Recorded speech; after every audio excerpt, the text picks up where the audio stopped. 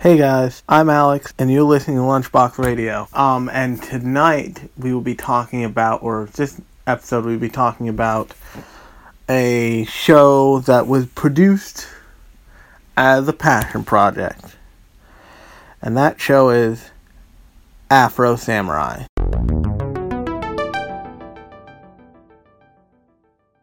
So, for those of you who aren't familiar with Afro Samurai as a thing and how it came to be, it is a passion project produced by and kind of for Samuel L. Jackson. And Samuel L. Jackson voices not one but two characters in this show. He voices Afro, the main character, the samurai. And he voices, I forget the name of the ninja, but he voices his, ninja sidekick, who is very much suggested may or may not be real. It could go either way on that guy. He could totally be real, he could totally be fake. It's just the way they frame it, it's like he could be some sort of, hallucination, because he's straight up... I'm pretty sure the entire show, nobody else talks to him, ever. And he only reacts to things involving Afro. You never see him separately from Afro. So, like I said, this show was made by and for Samuel Jackson as a passion project. But it's interesting because somewhere along the route of popularity of anime, it intersected with first pop culture, but also hip hop culture and and it has this relationship to hip hop culture that is kind of perfectly encapsulated in something like Afro Samurai. Afro Samurai is it's a little bit like Samurai Champloo, dialed up a little bit, not all the way to 11, but let's say it's if Samurai Champloo is exists just as a 5, this is dialed to an 8. And what I mean by that is that it's got this, it's dripping with this kind of hip hop swagger to it, and all the animation, which is gorgeous. And it's available on it's all available on Hulu. You can go watch it if you have a Hulu subscription. And I definitely encourage you to do that. If you have a Funimation subscription, I also believe it's available there. Or I know it's available there. I've seen it on the catalog. But so it drifts this hip hop swagger to it. And I believe that the RZA did a lot of the soundtrack to it. So the soundtrack has this kind of very hip-hop, awesome feel to it that adds to the show. As for what the show is, it's basically a revenge fantasy plot. The idea is that the two top warriors in Japan have different headbands, or later it's explained that there's multiple headbands across I think they go all the way down to 10. So the top 10 fighters in Japan have one of these 10 headbands. And we open up the show with the current number one current wearer of the number one headband, like the chief dog, the guy everybody wants to beat. And he is Afro's father. And you see like a super young version of Afro there, and he's confronting this tall cowboy man, this tall cowboy basically, who is wearing the number 2 headband, and the guy wearing the number 2 headband kills Afro's dad and takes the number 1 headband for himself. And that's the way the headbands are passed. It's not like they're passed on to people or any of that. It's like, no, you gotta kill me and take it off my body. And that starts Afro down this path of just trying to get to the number 1 headband, the guy with the number 1 headband, so he can avenge his father. He wants to go kill the cowboy to avenge his father because he saw his dad decapitated in front of him. This show is, if you're not a huge fan of violence, this is not the show for you. It is very violent. It is profane.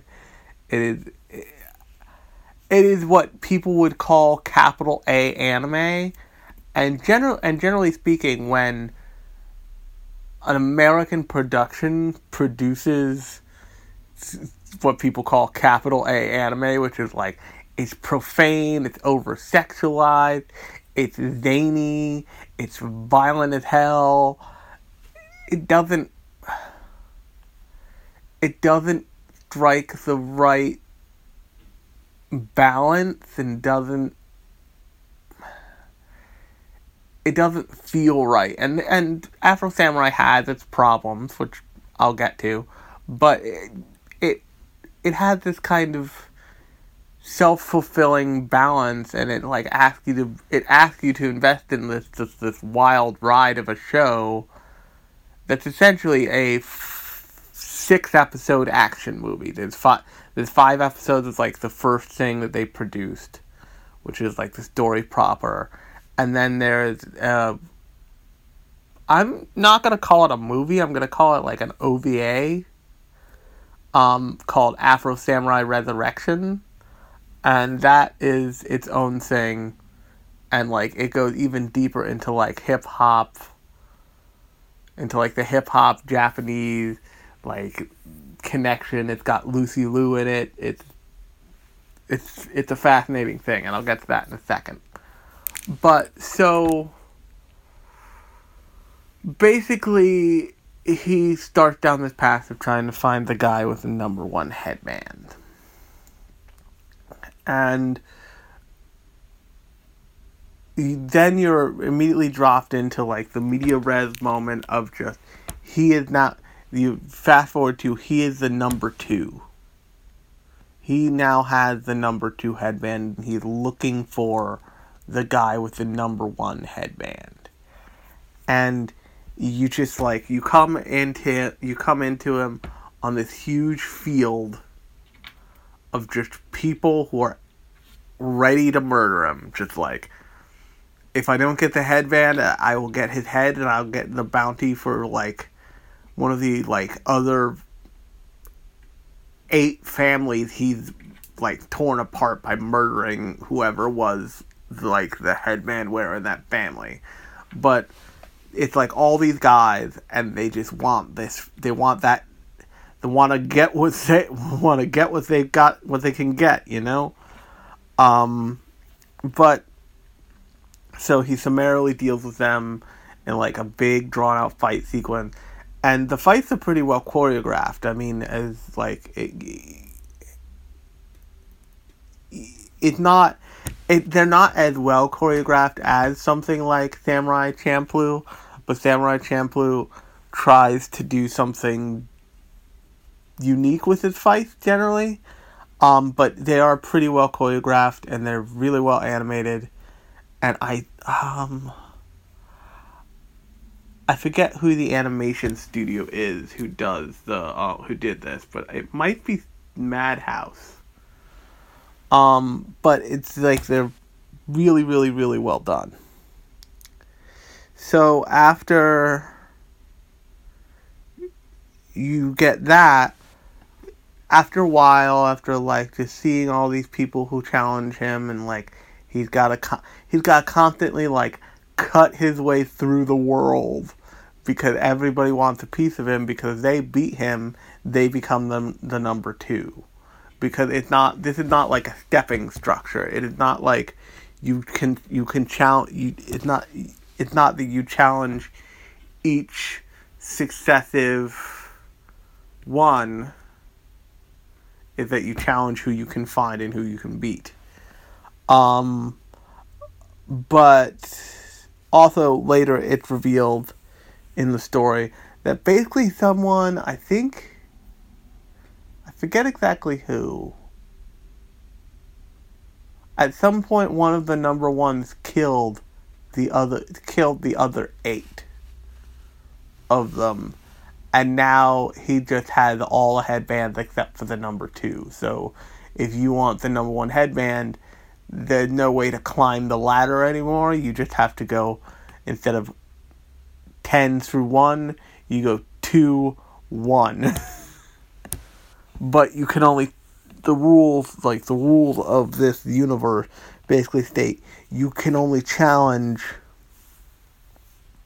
the guy at the top after you're wearing the like second lowest, the next lowest headband or whatever. So that's how they set this up.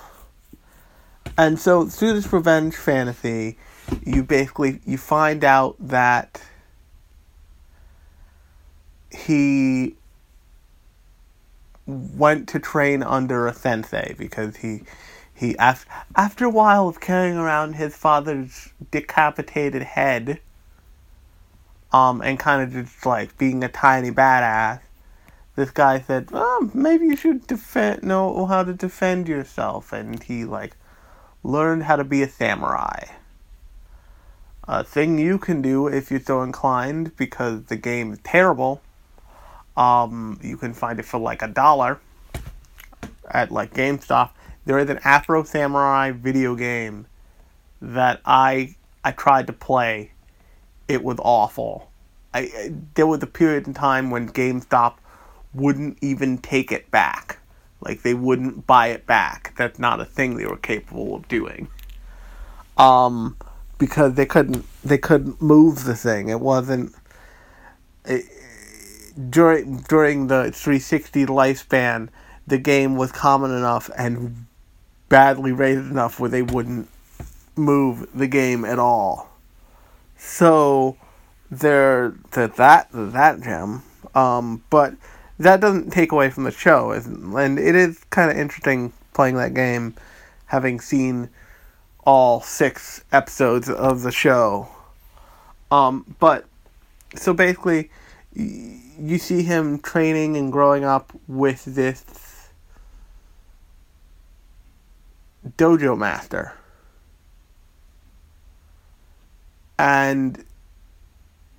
But the dojo master kind of leaves every once in a while, and people challenge him all the time. And growing up, Afro doesn't understand why. But he's also taking classes, he's also training with the dojo master's son. I forget that son's name. And so he eventually finds out that the dojo master is the number 2. And the dojo master has basically decided that for the good of the universe and to stop people basically from dying for no reason, he has decided that he is not going to attempt to challenge the number 1. And he just kind of runs his dojo, and anybody who wants to take a whack at him can. But nobody's won. So this sets up this, like, actually pretty decent conflict, because this is the guy who took in Afro and, like, raised him and taught him how to fight and how to defend himself, and instilled in him this kind of, like, set of morals up until that point. And also, it's his best friend's dad. It is his kind of it is his older brother dad, basically. But his whole thing, Afro's character's whole thing, is get revenge on my dad by becoming the number one.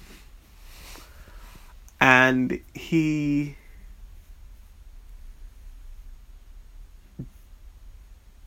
eventually kills the number two. And the dojo master's son is so distraught. He's like, why did you do this? I understand why you would, but why? Freaks out. Afro just takes the headband and leaves, I'm pretty sure. And so, after you learn that, you go back to, like, the media red thing of Afro fighting all these guys, and you get a bunch more fight scenes. And this show does a good job of knowing exactly what it is, and it doesn't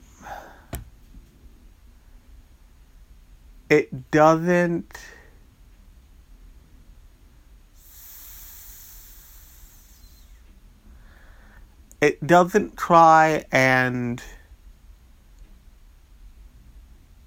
do any kind of, like, slice of lifey things. It doesn't feel like it's padded. It's just like, oh, people want to murder him for this reason. We have this story piece that lets us have all these fantastic fight scenes constantly, so we can use those to, like, substitute for story padding, instead of being like, oh, Afro just, like, lived on a farm for straight up a week. Or, like, we don't need a beach episode.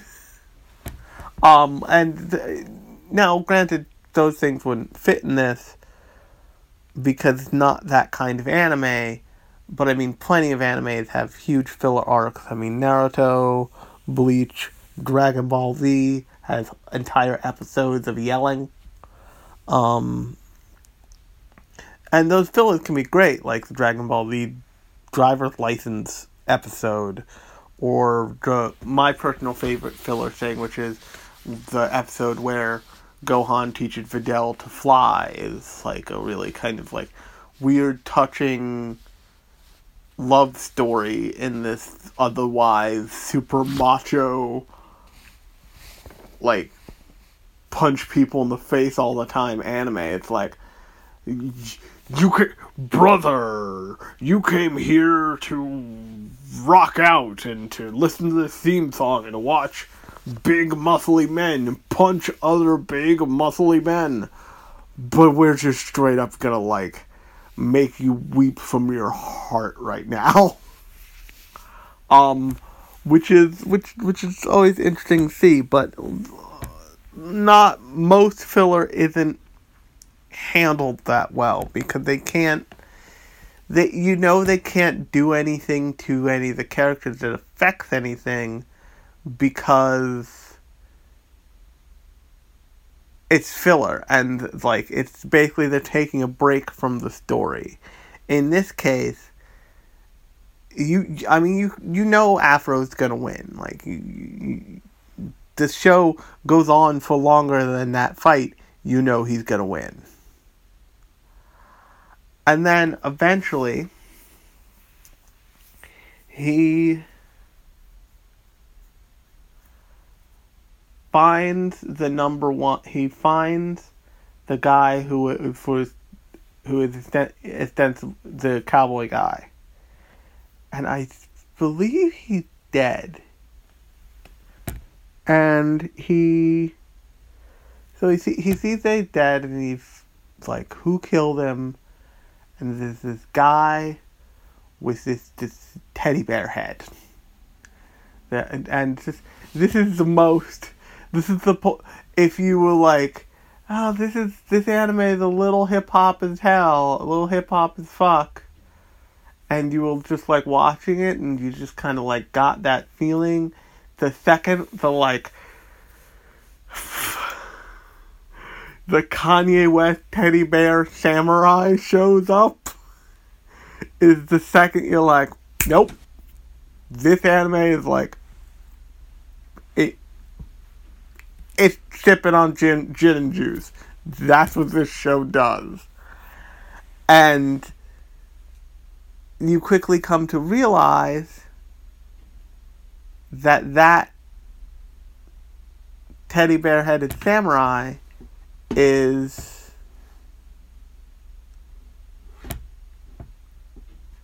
the older son. And the older son, when basically underwent surgery and all this stuff, and he became the new number one, and he now challenges Afro. Afro kills him, and I forget what else happens. I think first they try and kill each other, and it turns out the other dude's still alive. The original, the cowboy dude is still alive, and they have to kill him. And in the process, the son of the dojo dojo leader dies. And it's just kind of a sad, somber. Afro is now the number one. He has he has ascended to the top. He has avenged his father, and he's good. And then they have Resurrections. Now, Resurrections is this really Afro Samurai. When it came out, I forget when it came out. It came out early 2000s, I think. Early to mid 2000s.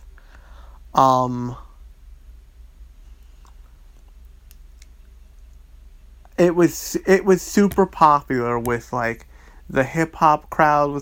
It was super popular with the crowd who fancied themselves Kanye West fans, me included, because it seamlessly blended all of these things that not a whole lot of people were connecting, and not a whole lot of people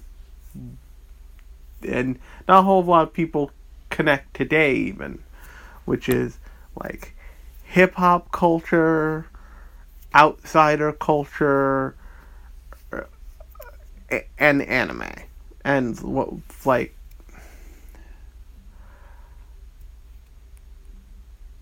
believe it or not, if you're listening to this and you're relatively new to the anime universe, you're relatively new otaku, there was a time, it is called the anime bubble, when anime was a cool thing, and and people were into it, and anime is still kind of a cool thing. I mean, we got the Ghost in the Shell movie. Somebody paused and said, and yes, Ghost in the Shell is unique because it's a seminal piece of film history, but somebody paused and said, we're gonna make this anime thing, and somebody's gonna give us money for it. And that movie, I think, is up for a visual effects Oscar. Certainly not up for any other kind of Oscar, because it looks pretty, but it's terrible. But it's not terrible, it's just kind of bad. But anime used to be a cool thing, and in lots of cases, it still is. But there was a time right around when Afro Samurai came out when anime was cool enough where it was viable for for Samuel L. Jackson to go like, hey man, I'm really into this stuff. Like, give me money to do this, and I will produce the shit out of it, and it will sell like gangbusters, and he was totally right. So the result, this was really popular. Afro Samurai was really popular, and it got a video game, which I talked about already, and was terrible. And it got a kind of... It was presented as a movie, but it was in reality it was an OVA called Afro Samurai Resurrection. And the reason it's called Resurrection is basically the entire time in the dojo flashback sequence of the original 5 episodes of Afro Samurai, the older brother character has a younger sister, and she's always carrying around this teddy bear. And the teddy bear is where the older brother got the like teddy bear head. It's like where he got the like. If you look up this character design, you'll be like, oh, I feel like I should know that. It has a really iconic feel, which is impressive. But she's always carrying around this like big kind of oversized stuffed bear, and that's where that character got the idea for the head. But he kind of grew up and became this like awesome samurai who ascended to be like the top samurai, and then died. And Afro got to be the number one samurai.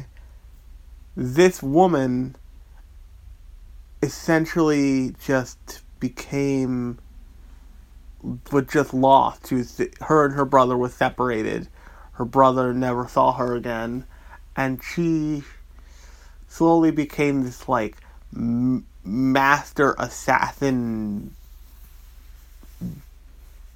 murder lady. And she steals the headband, steals the number one headband from Afro as a way to basically say like, oh, I got your dad's belt, come get it back.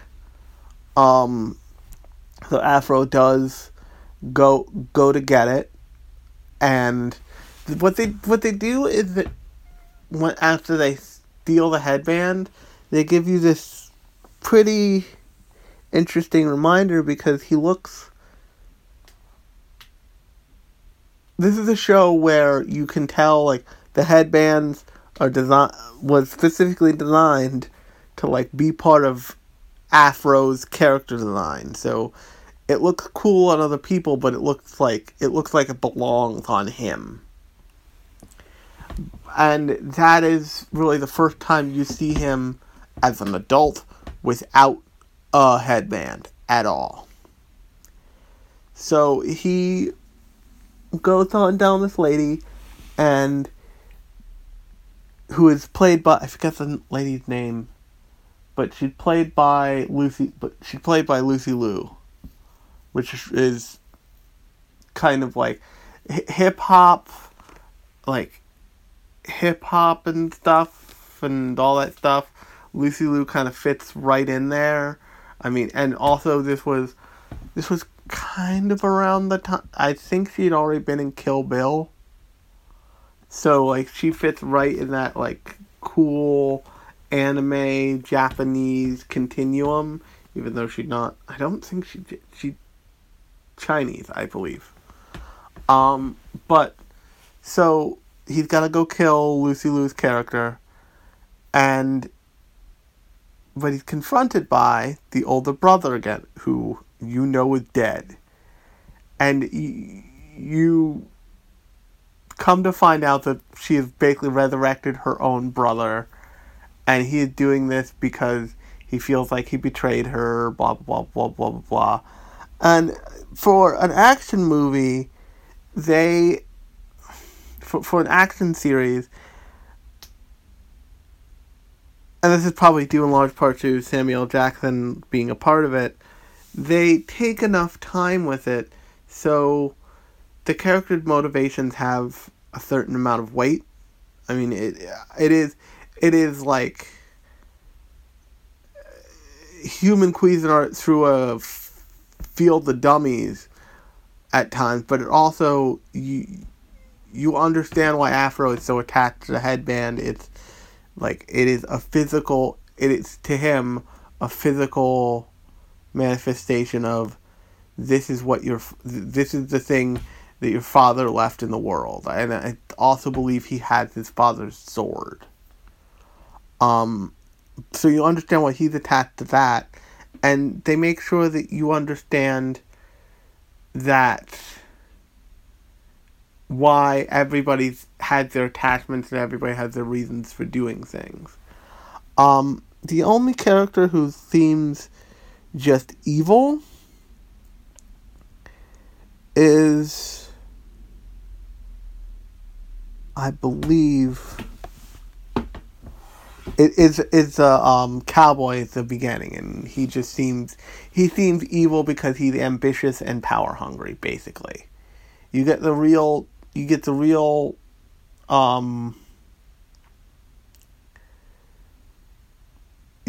understanding that Afro is not necessarily fighting people because that's exactly what he wants to do. What he wants is to hold on to the number one headband so he has, like, some connection to his father. But the rules are such that he can't just give it to people. That, like, people can't ask him for it for, like, a day. They kill him and they take it. So that is basically why he fights people, because he is really never the one who is doing with the exception of when he fights against somebody else who has the number one headband to take it from them. He never challenges just random people to prove that he's, like, super powerful or anything. And it's like, just the handling of, like, all the subtextual stuff is actually pretty impressive in the show. But if you are interested in it, you can totally go check it out on Funimation or on Hulu, like I said. And because of Samuel Jackson, because of Lucy Liu, and because it's a pretty great, excellent voice cast, I don't think there is a Japanese version. I don't think there's a subtitle version, but you shouldn't. If there is, don't watch the subtitle version. Not worth it. You're not gonna get the awesome, like, motherfucker of Samuel Jackson, and that is just basically a crime on your ears and on humanity as a whole. But definitely check it out if you were curious about it. It's worth at least watching one episode of, just to, like, feel the, like, insane swagger that show manages to pull off. It's also worth it just because there's kind of nothing else like it. It's in a medium of really unique things. It is especially unique. And